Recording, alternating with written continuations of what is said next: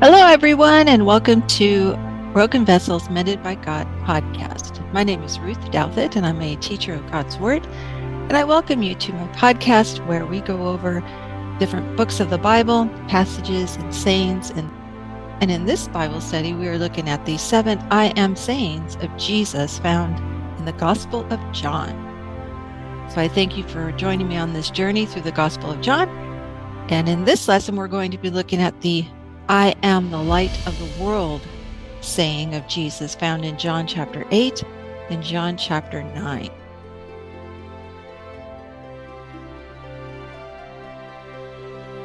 Lesson 2, the light within. Psalm 119, 105 says, "Your word is a lamp to my feet and a light to my path." I'm a runner. I've run many marathons and half marathons, and as a runner, running on the streets at night always proved to be a challenge for me. So I would bring a headlamp to light my path so I won't trip and fall over something, and also so that others will see me. One time during a 24-hour-long ultramarathon race I had participated in years ago, I wondered what it would be like to run in the morning all the way through the day and into the night. As the sun set during that race, many runners finished the miles that they had, the goals that they had set as far as mileage, and so they went home while others went to sleep in their tents for the night because they were going to get up the next morning and continue running. But I kept running, trying to reach my goal of 50 miles in one day. I switched on my headlamp and kept going. But you know what? It was cold and lonely out there on the running path. There were only about one or two other runners on the course, and I would only see them sporadically. So loneliness and darkness began to overcome me, and I found myself wanting to give up and quit the race. That's when I realized the importance of being with a community for support and encouragement when it gets dark, cold, and lonely. And that's when I remembered the importance of being in the light.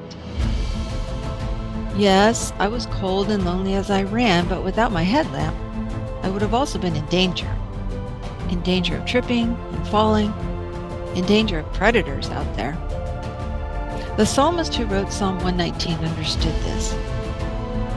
We not only have the light illuminating where we plant our feet, but above us is the light that illumines the entire path.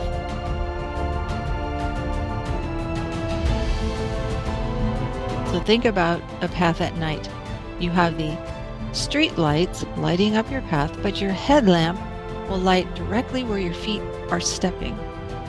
It's the same thing with God's Word. Without that light, capital L, we are vulnerable. God's Word illumines the life road ahead. So when we are alone and fear begins to rise within us, we have comfort in knowing our God is there, always.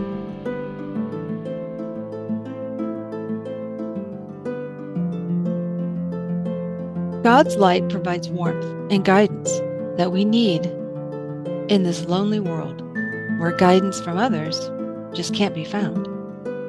He is that light within us that shows us the way. In John chapter 8, Jesus said, "I am the light of the world. Whoever follows me will not walk in darkness, but will have the light of life."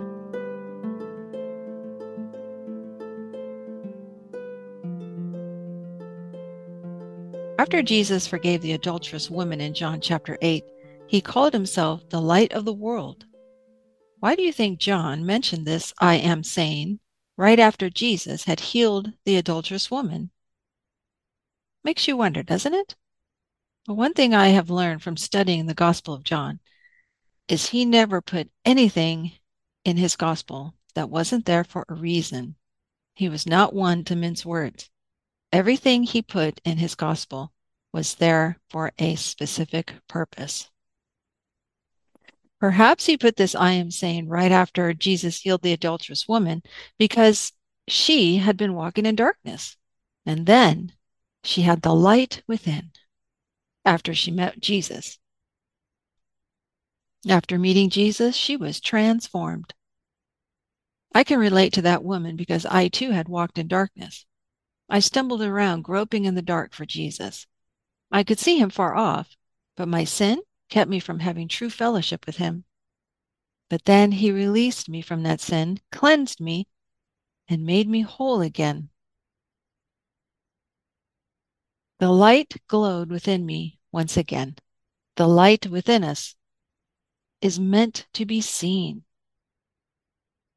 Without the light, we can stumble and fall, but also others cannot see us. I often see runners running at night wearing dark clothing and having no headlamp. They incorrectly assume others see them. And from my experience, others aren't looking out for you as you run. They are driving while thinking of something else, tuning their stereos or texting on their phones or just zoning out. They don't see you. Never assume that they do. What about in our Christian walk? Do others see us? Do we stand out from the dark world, or do we blend in? Do we want to be seen, or just remain invisible in the darkness? The light within us must shine so brightly that others do see us and are drawn to that light. They begin to ask us questions about our faith and the hope within us. How we maintain peace through hard times, and how can they experience such joy? They begin to ask us questions about the light within us. They see Jesus in us and are changed by his light. In Matthew 5:16, Jesus said, "In the same way, let your light shine before others, so that they may see your good works and give glory to your Father who is in heaven."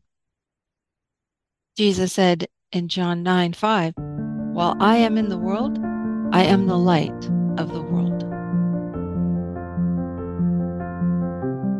But what about darkness?